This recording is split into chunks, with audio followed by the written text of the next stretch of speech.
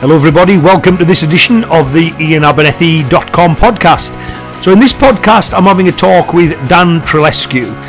Dan's an Aikido practitioner. He's also a practitioner and teacher of reality-based self-defense under Rory Miller.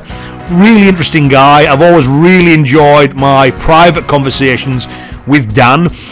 He lived in the UK for a bit, so we met up at a few seminars and had the opportunity to talk during and after. He's also helped me out at some seminars in Germany where he's acted as my uke. Really interesting guy with some fascinating insights, so I know you're going to really enjoy this podcast. So without further ado, I'll hand you over to myself and Dan as we talk about all things Aikido.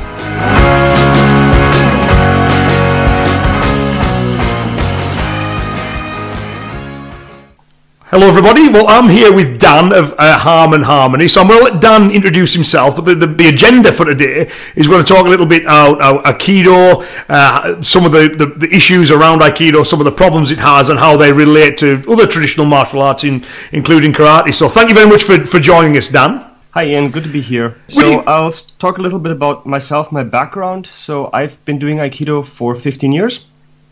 I started at university like many people do. For the last 10 years, I've also been practicing with Rory Miller and Violence Dynamics, so more reality-based self-defense. I have about 5 years of kickboxing and dabbled in a whole bunch of other martial arts because I just enjoy them a lot. I'm one of the instructors for conflict communications, and I have a master's degree in counseling studies, which sort of ties into that a little bit. And yeah, I used to run a dojo in Cyprus teaching Aikido and self-defense, and trained a little bit with Ian, which is how I ended up here. That's a few times in the UK and a couple of times in Germany. You've been kind enough to be my uke on a few of the seminars that we've done. So maybe just we'll start at the beginning then. So if you talk about your early experiences of Aikido, did you always find it to be a functional system? Or did you recognise there were maybe some issues with the way you were training? Well, that's an interesting question. When I started, I think I didn't know enough to answer that question. So I just sort of, I did it and this was what we did. So naturally I assumed that this was functional, you know? Mm-hmm. And for those who maybe don't have a lot of experience with Aikido, the system is mostly throws and joint locks the way that it's done now. And it's quite abstract. So it teaches sort of high-level principles, but the training method doesn't look a lot like what the fight or conflict would look like. So when you're starting out, sometimes you assume that that's what actually happens. But I started doing the kickboxing quite early on, about 6 months after I started Aikido, and they didn't really cross wires, you know, they were just separate things I did. But I started to notice that, you know, I couldn't quite pull off things in sparring if we had throws and stuff that maybe I could do in the training methods. And I started to look around a little bit at some of the texts that were out there talking about reality-based self-defense and real violence. Jeff Thompson is one of the early people I looked at, Lauren Christensen, you know, later Rory Miller.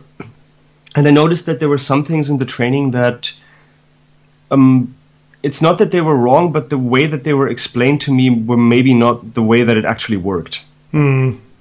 You know, plus when I started, due to circumstances, our club had a very high instructor turnover because it was a university club and people moved away and people moved back there. And so I had, I think, 4 or 5 different instructors in the first 5 years I trained. So I never really had what some people have where they get very invested in one particular style. You know, I had to learn different styles and I tried to find the commonalities and some of the things between them because I figured if, you know, 4 out of 5 styles do one thing one way, there's probably a reason. You know? Yeah. So, yeah, and then I started reading some of these things and I started experimenting a little bit and playing with it a little bit and, you know, wondering about where does this actually fit in? Because clearly self-defense is a much bigger thing than any style, but how does what we do fit into that? And then a bit later, you know, I had moved to Cyprus for work, and I had been training at this dojo, and then the instructor retired, so I ended up taking over. And I noticed that, you know, I had a very specific moment. We're practicing like an arm drag takedown that we do quite commonly, and one of my students was a 13-year-old girl. And I'm looking at the practice, and I'm thinking to myself, okay, so wait a second. She's practicing with a large guy, and I'm teaching her that if this guy attacks her, she's supposed to take him down and sit on him. This doesn't make sense. Yeah. Immediately we started saying, okay, so maybe let's change that for now, and let's do that. You do the first half of that, and then you run through that door. Let's practice escape. And so we started working more things like that in, and I think that's how I started to contextualize it a little bit. Yeah, again, straight away I recognise a lot of that through my own experience with karate. The one I immediately think about is this idea of things getting disconnected from their purpose, and then they develop a purpose all of their own. So it's like you're talking about, these high-level methods, and it, almost like the aesthetic and the joy of the movement comes in. Well, there's a parallel there with karate kata. The kata originally had a functional purpose. It gets disconnected from that purpose, and it develops its own set of purposes. It then becomes something that it's its own objective. You do kata to get good at kata. And I find it interesting as well, because this has been my experience of Aikido, and obviously I'm talking as an outsider, but I've definitely seen a lot of ineffective Aikido. And I have seen effective Aikido, but the effective Aikido I've seen is generally from people who have experience in other systems as well, which has enabled them to contextualize it a little better. So would you say the cross-training has helped your own take on it? For me personally, yes. I know that, so my instructor in particular has a slightly different take on that, and is I think cross-training helped me once I found something to integrate it. Mm-hmm. So for me, that was training with Rory Miller and doing the sort of his self-defense stuff and the Wellness Dynamics things, and educating myself very thoroughly on what self-defense actually looked like, what training that is like, learning that, teaching that. Now everything I do kind of feeds into that. So all the cross-training feeds into that. I think just doing multiple things doesn't necessarily help, because the mindset and the body mechanics and the purposes don't necessarily integrate that well. I mean, for a common example, Aikido, if I use your martial map for a second, which I really like, by the way, Aikido is really not suitable for consensual fighting. The training method isn't suitable for it. The techniques that have survived within it are not ones that are particularly useful for that purpose, which is why you don't tend to see it in competitive fighting very much. Mm. It's just not, some people say, oh, it's too deadly for it. No, it's not. It's just the training methods are not suitable for that. You do not develop the necessary skills by doing Aikido alone. Now, you can do other arts to supplement that, but unless you have something that integrates all of your training into one, it's going to be a little bit like trying to put together a car out of random parts from other cars. You need to understand what you're doing, and you need to have a purpose in mind for what you want that thing to look like. If you want to fight, because you do see techniques from Aikido pop up in MMA fairly regularly, but other arts also have these techniques. It's not like that means, oh, Aikido is an MMA. It means you see those techniques, and you could probably... It's like when, was it Ryota Mashida who was very successful in the cage with Shotokan Karate? Mm-hmm.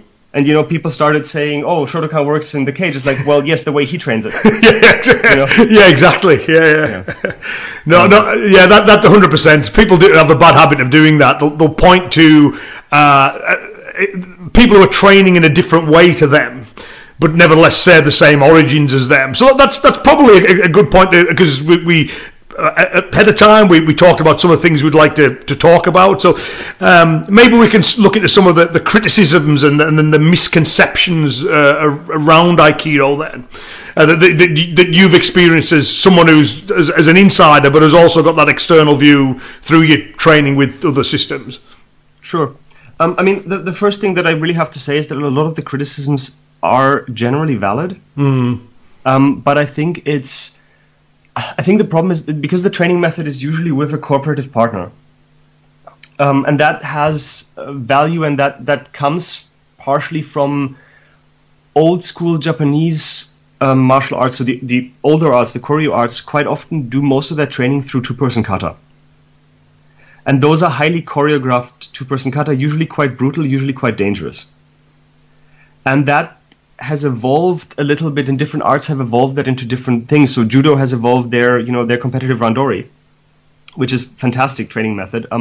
Aikido has evolved into having the high-level ukemi skills, which you rarely find in the older arts, but find in Judo. So Aikido has those, but the training method is not competitive. It is sort of cooperative partner practice. Now, that has its uses, and there are certain things you can do with this. For example, I don't know many other arts that actually do power generation when they do joint locks.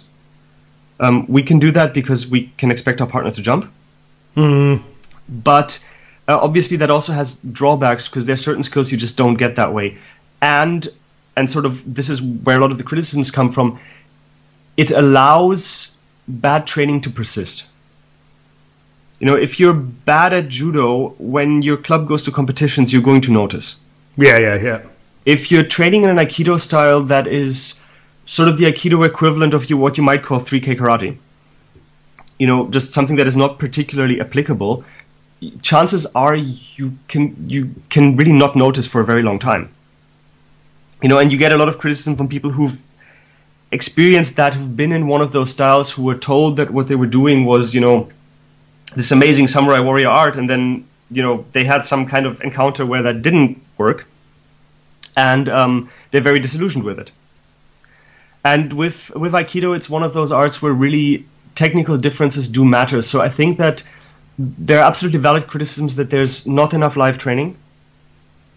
There's quite often things are very abstract, and part of the reason is because at some point in Aikido's history, most of the people who trained in it already had a background in another martial art. So there were a number of things that were assumed knowledge. You know, the same way that basic grappling would have been assumed knowledge in Okinawan karate because everyone did some form of sumo or similar wrestling style. Yeah. It's the same thing. People were assumed to at least know what a fight looked like, if not have some fighting skills. So the training method doesn't tend to create a base of fighting skill. It gives you some interesting things to put on top of that base if it's already there, or if you're training it, you know, if your club does train it, but it doesn't create it by itself. And a lot of the criticisms come from that. There's some of them that are, I think, they're valid to a degree, but need to be contextualized. I think people using MMA or the UFC as an example of, you know, why it doesn't work, it's like, yes, it doesn't work for that context. You know, that's not quite the same as it not working for personal protection or for self-defense, because, as I said, it's just not really suitable for that context. So I think sometimes people get too invested because you see MMA so much on TV, right? People assume that that's what an actual fight looks like. Yeah, no, that's definitely an ongoing problem. From my own view of, like, I think MMA has done a lot generally positively for the martial arts because it is a very legitimate form of live testing, but nevertheless it is live testing within the framework of what works for consensual violence. So I mean, and there are some things that are fairly obvious things, like, you know, if you've got a gap in self-defense, you don't close that gap, you seek to increase it. Your objective is to escape. If you knock a guy down, you don't jump on him and continue to punch him. That's not to say MMA isn't effective, and the skills developed in MMA can't be contextualized for self-protection, but you've always got to play to the goal. I always like if someone's good at rugby, it doesn't mean they're good at American football simply because there's a crossover.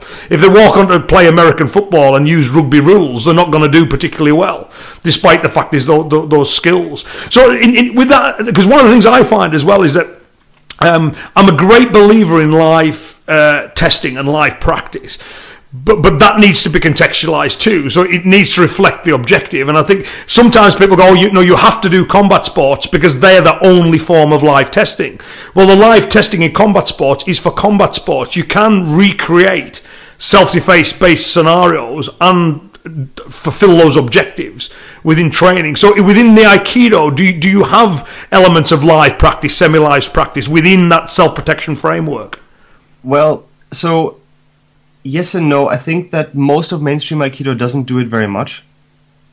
There is some, what we call randori, which is a multiple opponent practice, but it doesn't look anything like judo randori really, which tests some parts of that. There is some freestyle practice, but most of where that comes from in my practice is where I've taken it from the self-defense world and put it into the Aikido. You know, I mean, we don't just live test the physical; we also do live tests of boundary setting and things like this. Which, you know, I teach self-defense seminars sometimes. This is actually what people have more problems with. Like, I've rarely had someone have a problem with punching someone for more than 5 minutes. You know, we've had people who really struggle to loudly shout no in training, right? See, and that's exactly. See, that's the point. You know, if you do live drills like where you tap gloves and square off and go, you're missing a large part of the self-protection framework. You see, so what you're saying there is, just to summarise, if I'm obviously not doing this correctly, let me know. But I think it's fair to say, and with karate as well, there's a growing pragmatic community who do live practice within the framework of self-protection, but it would be fair to say it's not a majority practice. And would that hold true for Aikido then? So it's not something that a lot of people do, but there are some that do it. Yes, absolutely. I think that's correct. I think that and this is mostly based on, like, what you see on the internet is not always a great representation, as you know, right? Yeah.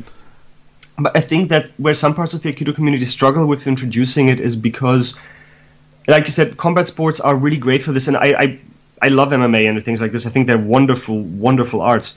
But I think where people in the Aikido community struggle is that is the primary source of live drills that you find. Right, and so you get things like, you get videos where people are like, okay, today we're going to test this in the clinch, you know, and they throw their students into trying to do Aikido moves in that environment with full resistance without actually having gone through the process of developing the peripheral skills that you need to do that. You know, if you want to do techniques in the clinch, you can't just be in a clinch. You need to actually have the skills to operate within that before you ever get to Aikido, you know. Just as an example, I mean, these things take some time to develop by themselves, and I think you do need to, like you said, have these drills be specific to teach certain skills. I think a word I really dislike is pressure testing. Mm-hmm. Like, I think a lot of people use it correctly in the right context, and I think that's wonderful, but it just gets misused so much. From a conversation with my friend Randy King, who's also a self-defense instructor in Canada, we came up with the term pressure training instead, because people think that, okay, so we're gonna throw this into the live drill, and then at the end of it we know whether it works or not. And it's like, well, instead, why don't you do live training to develop skills to operate under that environment and under that pressure? It's different things, right? Yeah, I like that a lot. The analogy that it's like teaching swimming. Saying we're going to do some pressure testing. We're going to throw you in the water. Whoops, you drown. Swimming doesn't work.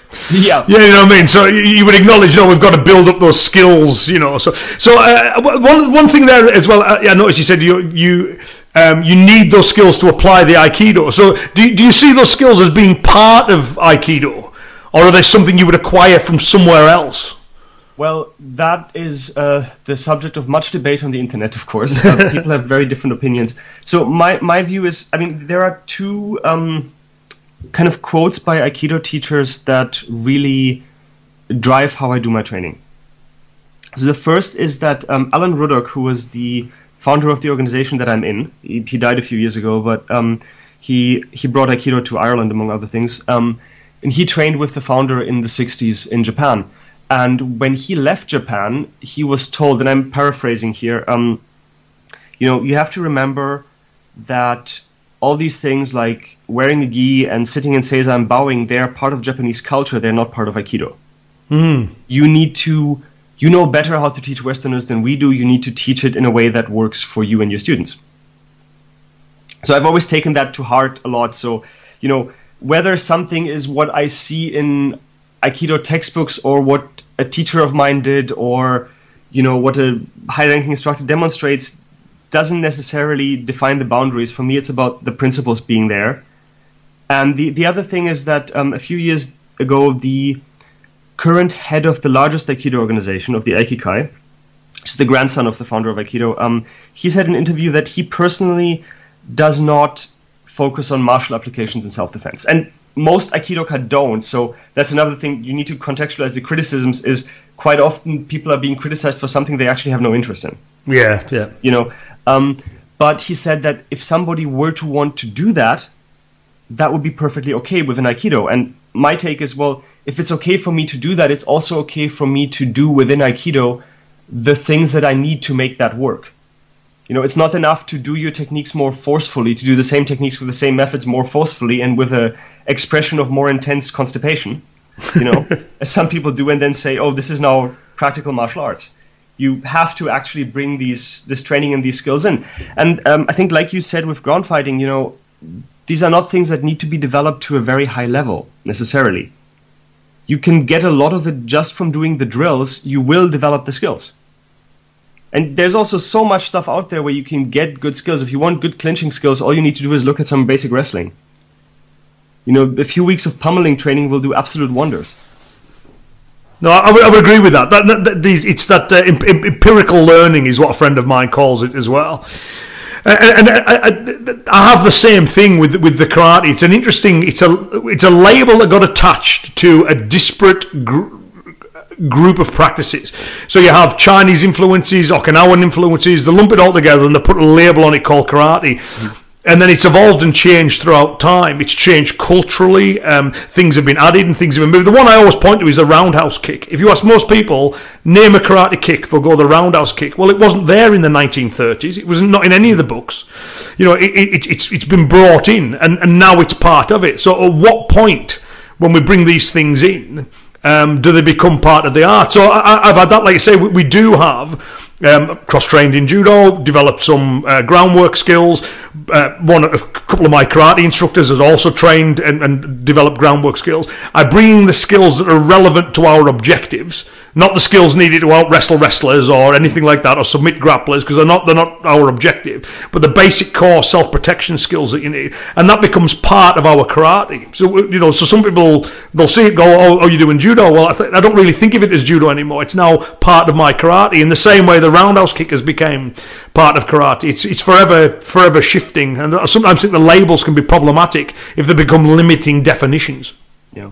No, a lot of parallels in that one. One thing I just want to because we mentioned it in passing, but it's something you and I have talked about before. But it's this the idea that criticisms, and I can say this is the same as karate too. A lot of the criticisms that it receives are wholly valid, depending on what it is you're criticising. So there's things within karate that I'm critical of, and there's definitely things that we do. So one of the ones that, as an outsider, I would look at Aikido and say this jumping into techniques all the time. But you just made the point there, and I thought it was a really good one, is that when most people practice joint locks, what they'll do is they'll take it to the point where it bites and they'll let it off, or the partner will tap. Whereas what you're saying is you guys are practicing the power generation in it, so you're slamming right through that lock, and therefore the only way you can safely practice that is the guy needs to leap to get ahead of it. So he's leaping as a training method to allow you to apply the jocks with the locks with power, but in application the guy isn't going to leap like that. That joint is just going to go pop. Would that be a fair assumption of that form of practice? It's a part of it. So I think that, again, everything is in context. That is one of the things you can use this form of practice for, right? And you have to be, in that case, careful to also do other forms of practice where the person doesn't leap, because otherwise you assume that's what will happen, right? But in general, partnering skills are a huge part of Aikido, and there's lots of different ways to do those. You know, you can do it with more resistance, you can do it more solidly. A lot of the time what good partnering feels like is, or what is considered good partnering within most of Aikido, is like a good follower in dance. You know, and that's I think the safety aspect is one part of it, and it does let you do some things. So for example, there's a throw that I learned from one of my teachers, where you commonly take the person over backwards, but the way that he does it, you also twist the neck to one side. The response to this is to turn your body the other way and flip, which is not something that you would naturally do. But if you don't do that, it's not safe to receive that technique.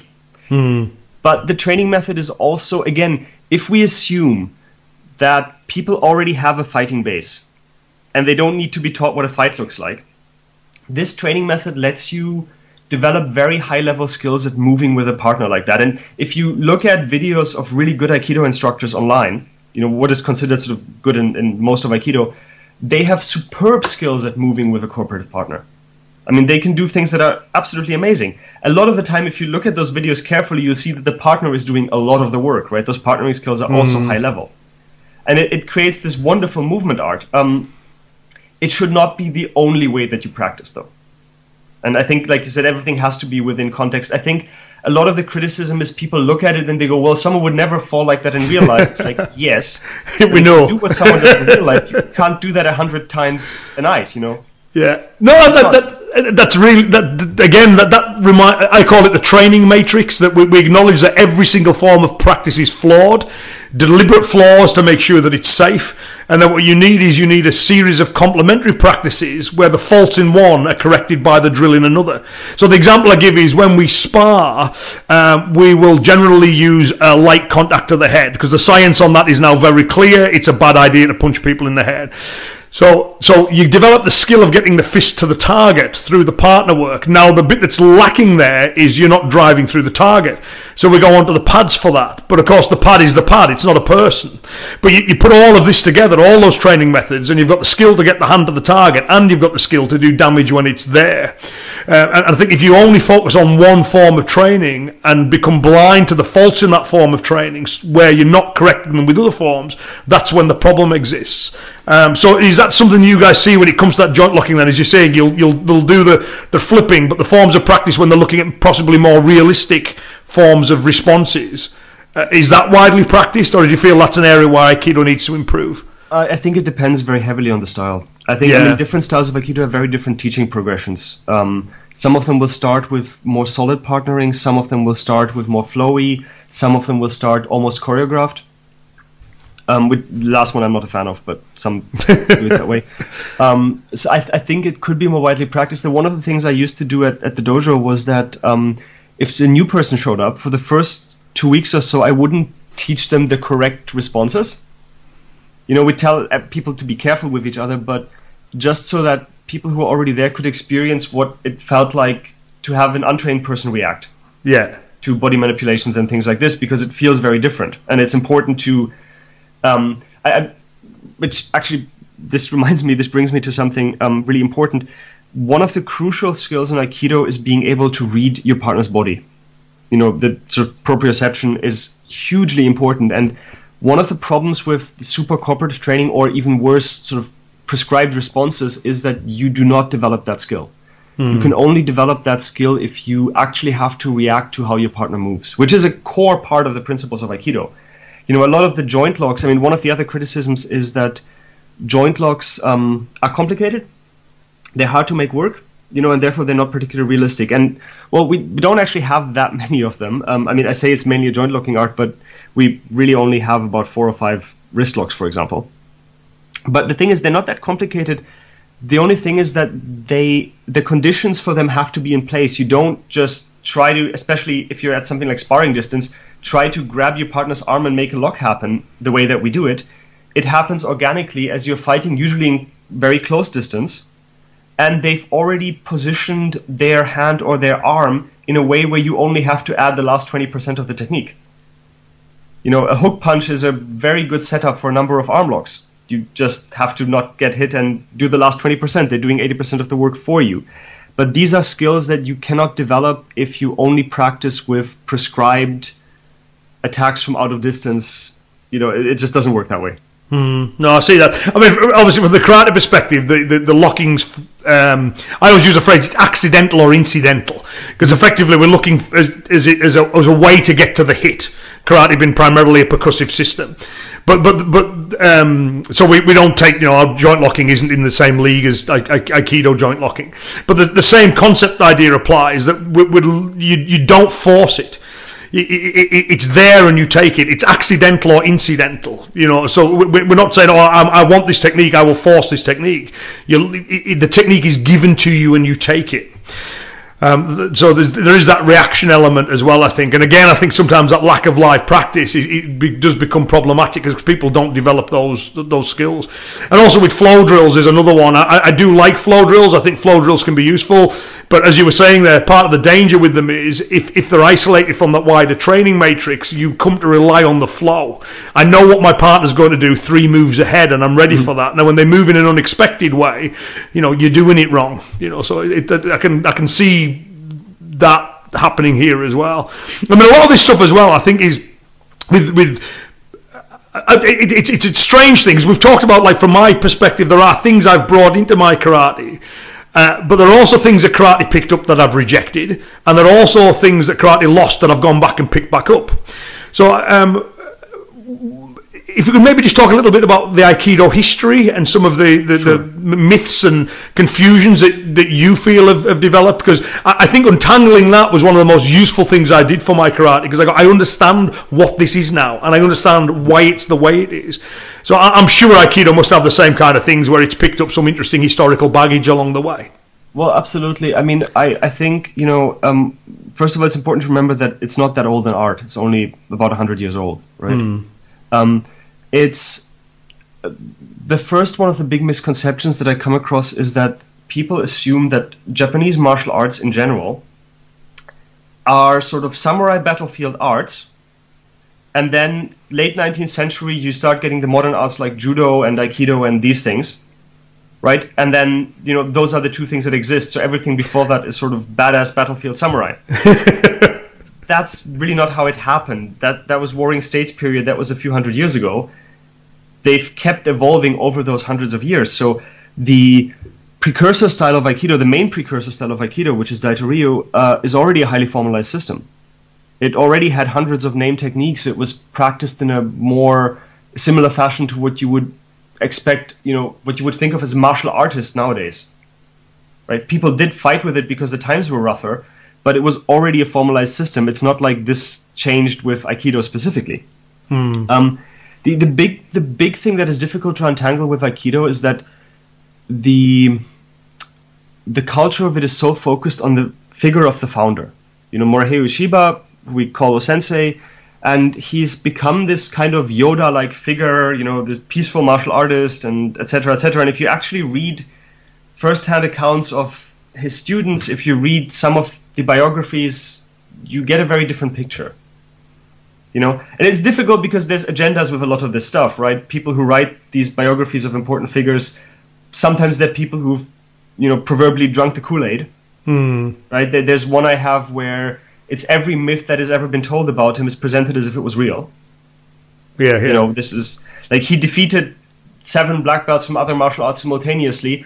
Well, chances are he was doing a demonstration with 7 of his students who happen to have black belts in other arts. This is what I don't know for sure, but that sounds more realistic to me. Yeah, sounds more plausible. Yeah. But so there's there's before the war, the culture in Japan was quite different. So the martial arts were also different, right? There is a lot more of a sort of martial spirit. The whole idea of peace within Aikido was a lot more peace through essentially the Japanese emperor being in charge of everything. Aikido and the founder were quite closely involved with what can only be called ultranationalist groups. They got a lot of funding from that. So this doesn't necessarily fit with the modern narrative so much. That really. So I've studied a few different karate styles and trained with a few different instructors, but my core background was in Wado-ryu. So just what you're saying there. So the wa of Wado, people will say, what does that mean? It means the peaceful way, and the badge typically has a dove on a fist on it. Of course, the character wa can also mean like in the Japanese style of. And if you read, so like the original title, Utsuka wanted to give the art, that wa originally clearly meant in the Japanese way of karate. Same thing, it's feeding into that nationalistic sentiment. Then after the war, they're lucky enough that they can fudge it. And actually, I won't name names because it wouldn't be fair, but I actually talked to a direct student of Utsuka's, who told me, he says, before the world, and so in pretty good English, but nevertheless, whenever I imagine him saying it, he said, before Second World War, things Japanese, very good. After Second World War, things Japanese, not so good. Explaining why that name shift happened, you see. So there's almost that reinvention of, which I understand. Everything does it, right? Everything has to fit with the zeitgeist of the times. If you want something to be popular, the things that are going to be popular, the things that do that. So you're saying that there was that with Aikido too. So it was later after the war that this peaceful, harmonious element gets pushed a little bit more because it fits with the cultural narrative. Am I picking that up correctly? Yeah, mostly. The one thing I would say is that there's this, especially if you read online discussions of Aikido, which I don't recommend you do, unless you want to get some popcorn and enjoy and have fun. There's this idea that it was like this very martial art before the war, and then afterwards it's just spiritual development and personal development. And that's, if you read any of the actual writings from the time, that's not accurate. Yeah. So what did change, and as you say, it's probably the same thing with Wado, is Japanese culture as a whole changed. And so these ideas of peace were there before. If you read Osensei's writings from the 30s, a lot of the spiritual stuff was in there. I mean, the slightly nutty religion that he hooked up with, that was in the 20s. That was not post-war. He got these ideas earlier. But what changed is how those were interpreted. Yeah. Yeah, right? Yeah, exactly. So again, I can see that with the karate as well. If you look at the pre-war and post-war writings and things, it's like a shift in emphasis more than like a wholesale light switch type flip, isn't it? Absolutely. And then later on with Aikido, what you also get is, as it was being proliferated, because that was quite a deliberate process. They were sending people to other countries to spread the art. They discovered that art of peace is kind of a free marketing niche in the martial arts.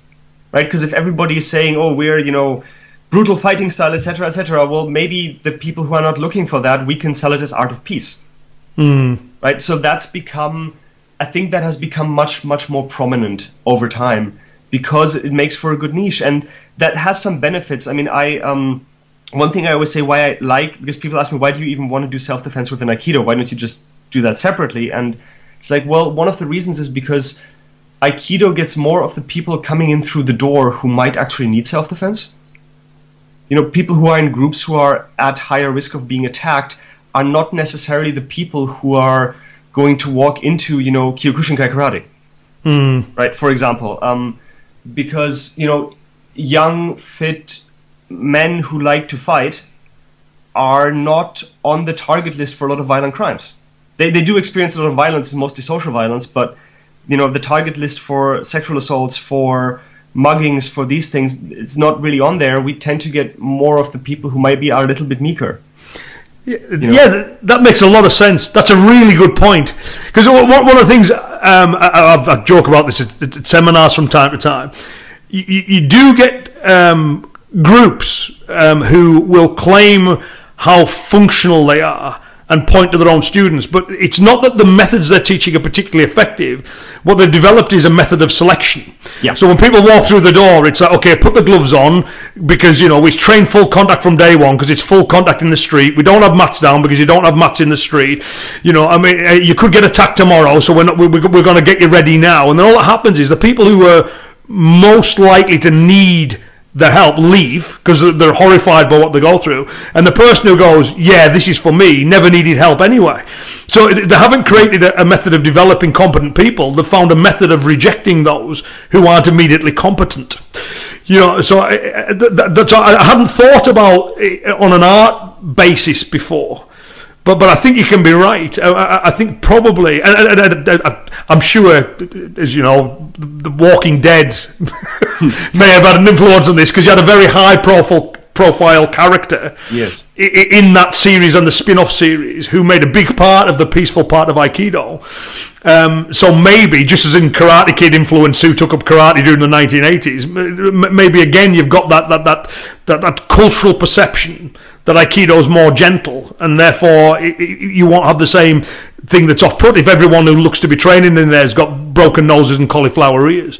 I hadn't thought about that from an art-based point of view, but you're right, and therefore that makes sense to teach the self-protection within the Aikido framework, because you are going to get people coming to that who are probably, as you say, very much in need of those skills. That's why they're coming there.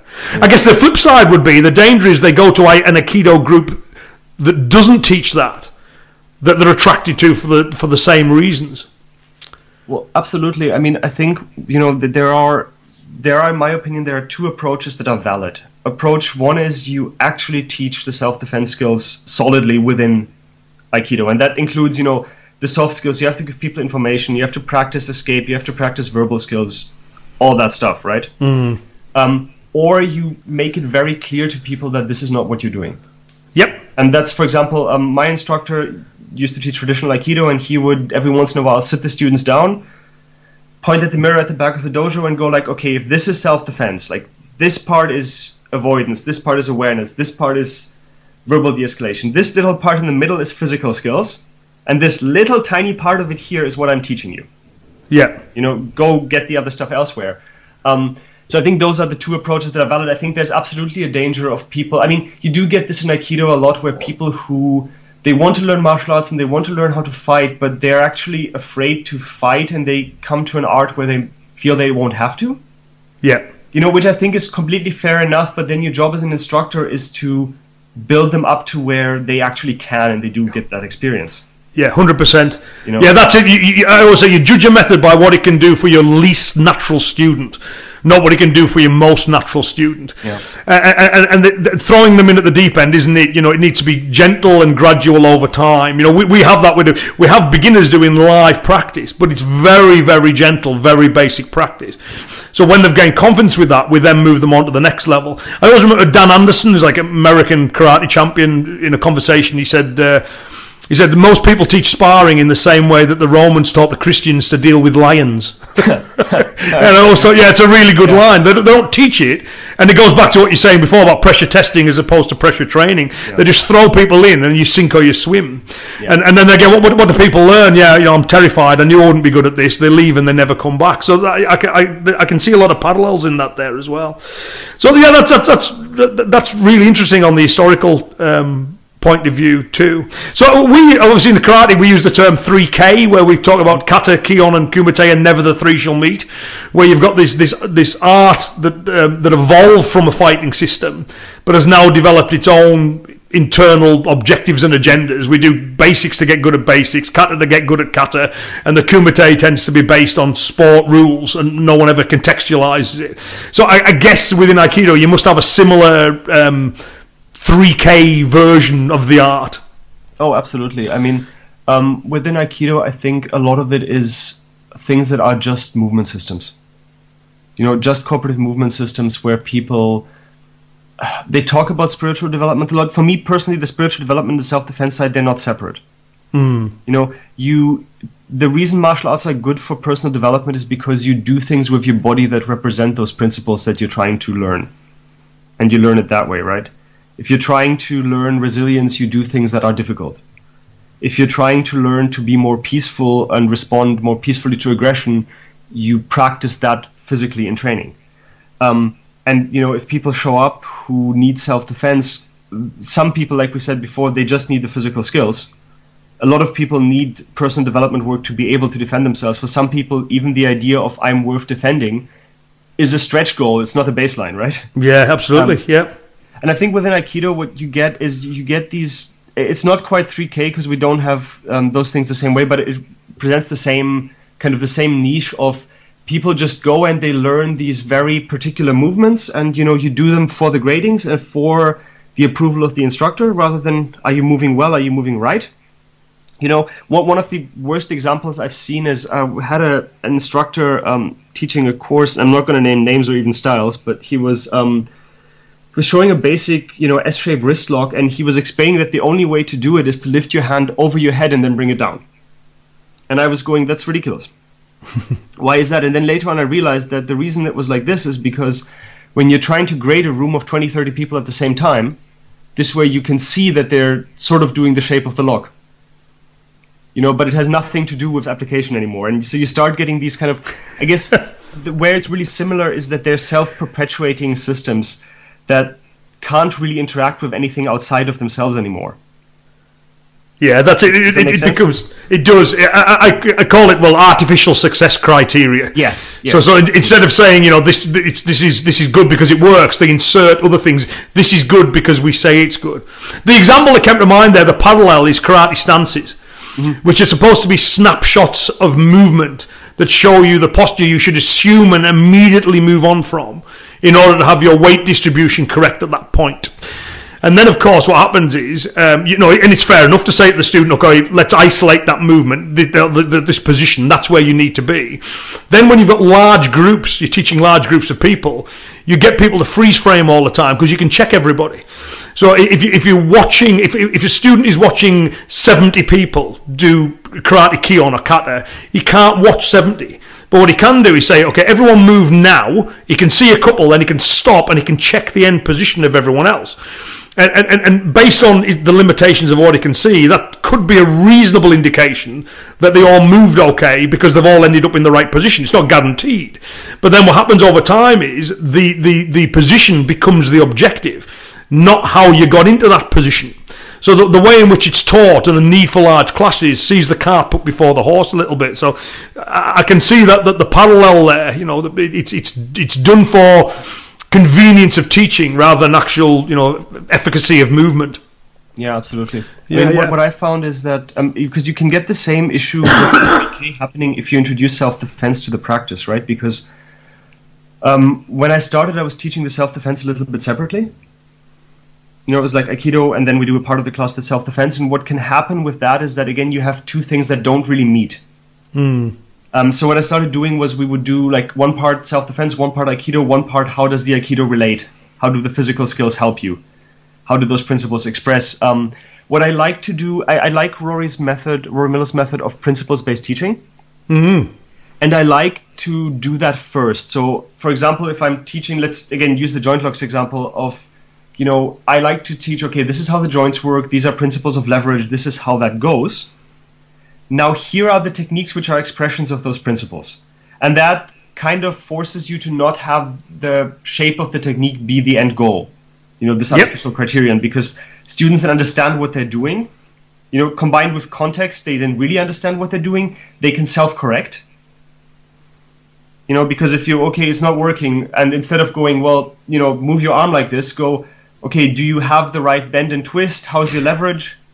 And then if that doesn't work, you can help them adjust. But this way, I think you keep things very grounded in the context and in the physical principles that make it all work.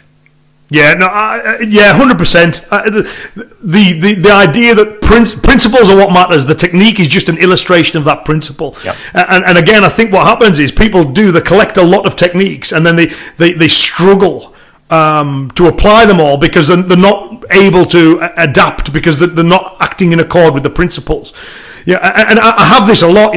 For my 4-stage model of karate, I always say, if we're talking about the kata, and a stage is, in retrospect, is probably the wrong word because all 4 of these things are generally happening at once and feeding into each other. But if I have to put them in order, is people will learn the form, they'll learn the applications, and they will identify the underlying principles so they can adapt and vary, and then they gain live experience of it. And when I explain this to people, the common one is, no, I get all of that, but can you show me a principle?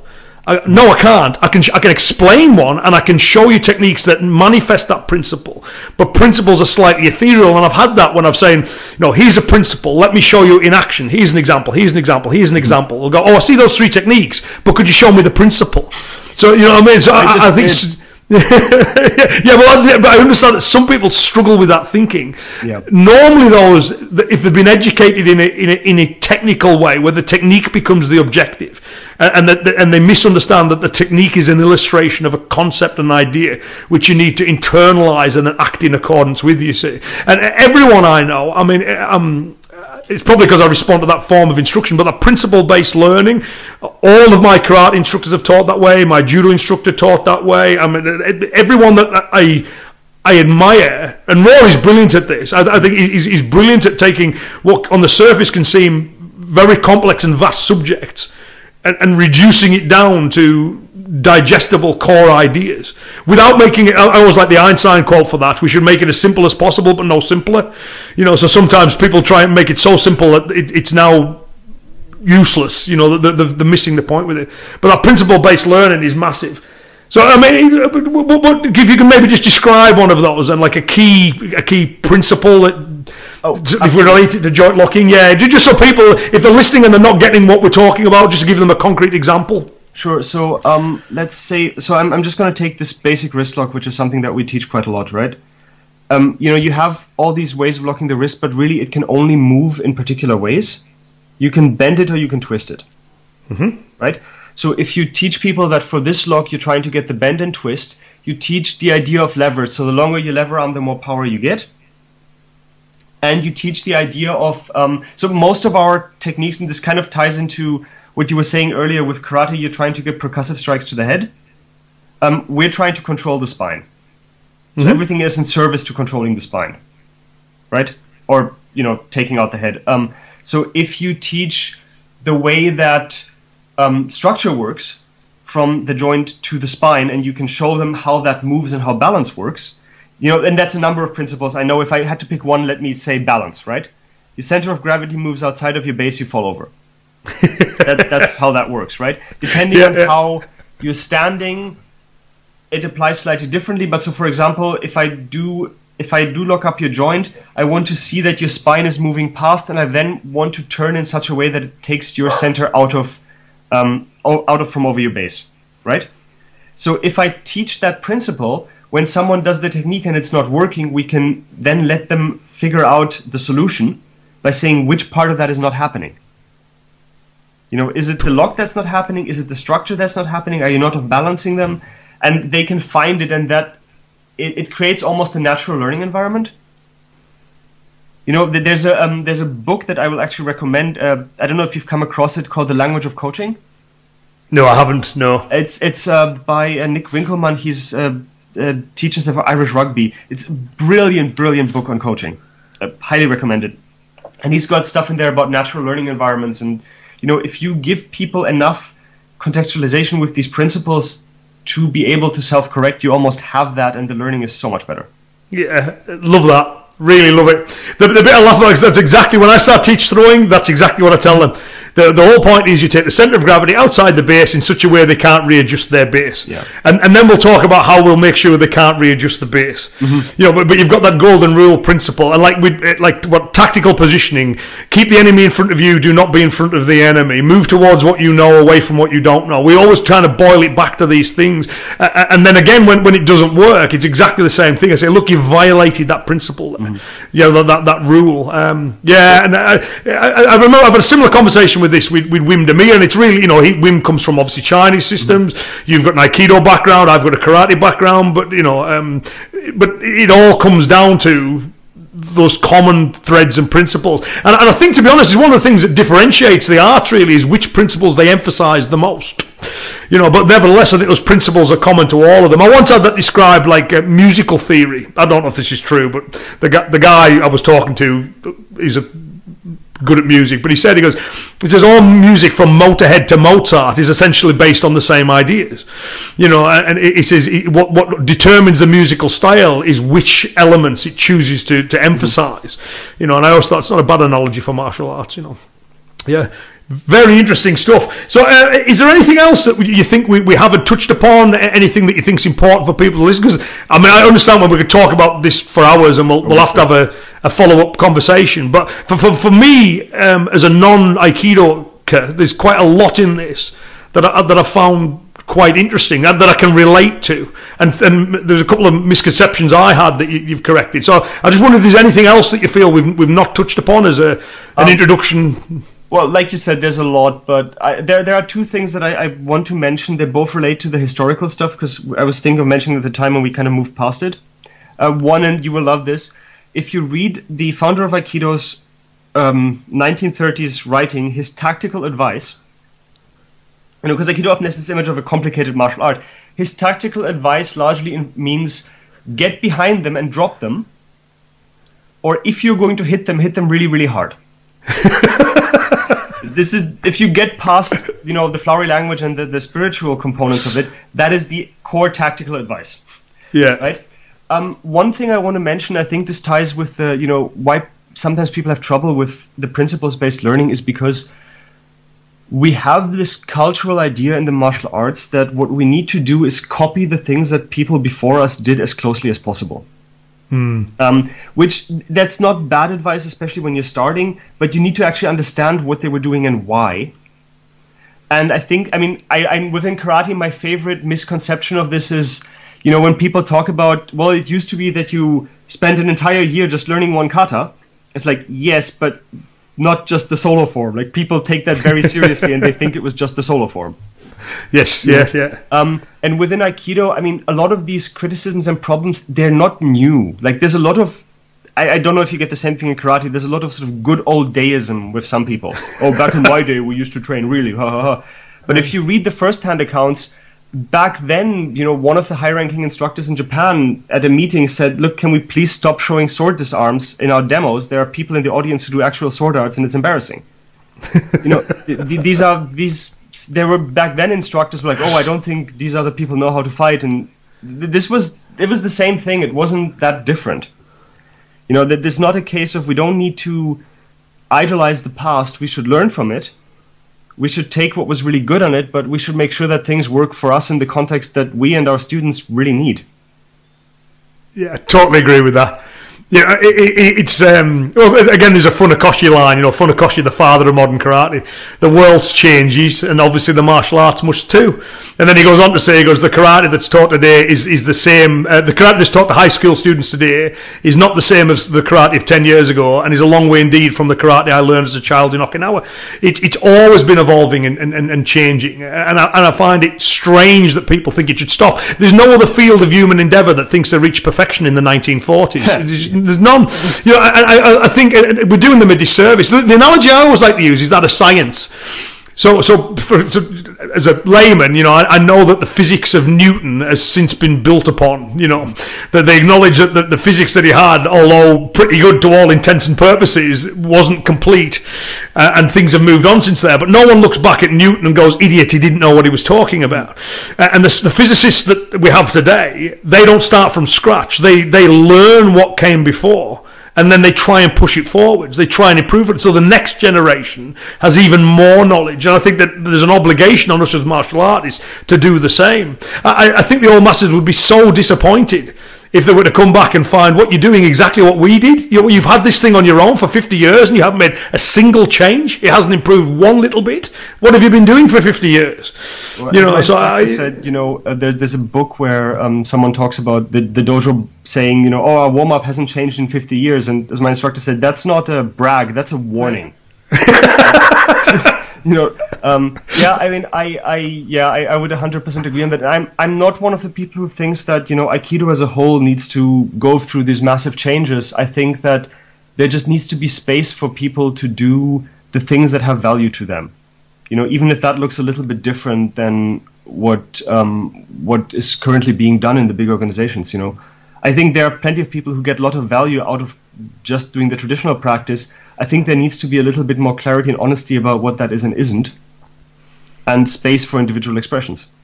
Yeah, 100%. Well, that's why when I did the martial map thing, which has probably been one of my most useful contributions, I think people seem to like that, but that was the point of that, is it's non-judgmental.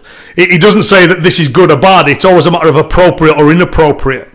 And in my own practice, I know I do things that have no relevance to self-defense. I'm doing them because I like for consensual fighting, or I'm doing it because I just think it's cool. But in all cases, I try and label it as what it is, and I think if people are doing that, then more power to them. I do know a karate instructor who's really good, who is an excellent kata instructor, but that's what she teaches. She teaches it as movement and art. So if people went to her and said, how do I apply this? I don't care, it's not my objective. And for her, I have a lot more respect from her than the guy who teaches in a confused and muddled way. So, yeah, fascinating. I love all this stuff. I just love the parallels. I always think are interesting. Yeah. Just the historically and practically, it's always fascinating to me. You see, and because of the nature of the art I do, obviously I interact a fair bit with Tang Soo Do practitioners, Taekwondo practitioners, because there's commonalities in the way the arts work, but not so much with Aikido, which is why I found this conversation so interesting, and I'm sure the listeners will too. Hopefully. So where will, if people want to know more, you can tell them about your website and stuff so people know where to find you? Sure. So it's harmandharmony.com is the website, and that kind of links to everything else. I'm putting up a Patreon right now. There's been a little bit of a delay on that, but so you can find there, and that's mostly going to be on doing self-defense within traditional arts. The website, you can find a couple of articles and things. Mostly I want to, this idea that, self-defense and the personal development are not separate is what I'm really focusing on.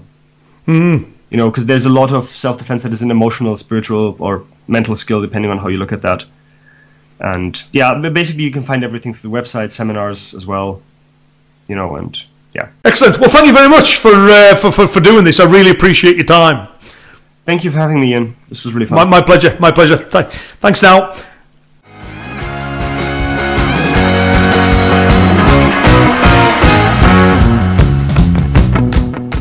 So on behalf of Dan and myself, I really hope that you enjoyed that conversation. Dan's definitely someone I want to talk to more, and I'm sure you'll be interested in listening to further conversations. So thank you to Dan for being part of that. Thank you for listening, and I'll be back with more very soon. Okay, take care everyone. Bye-bye.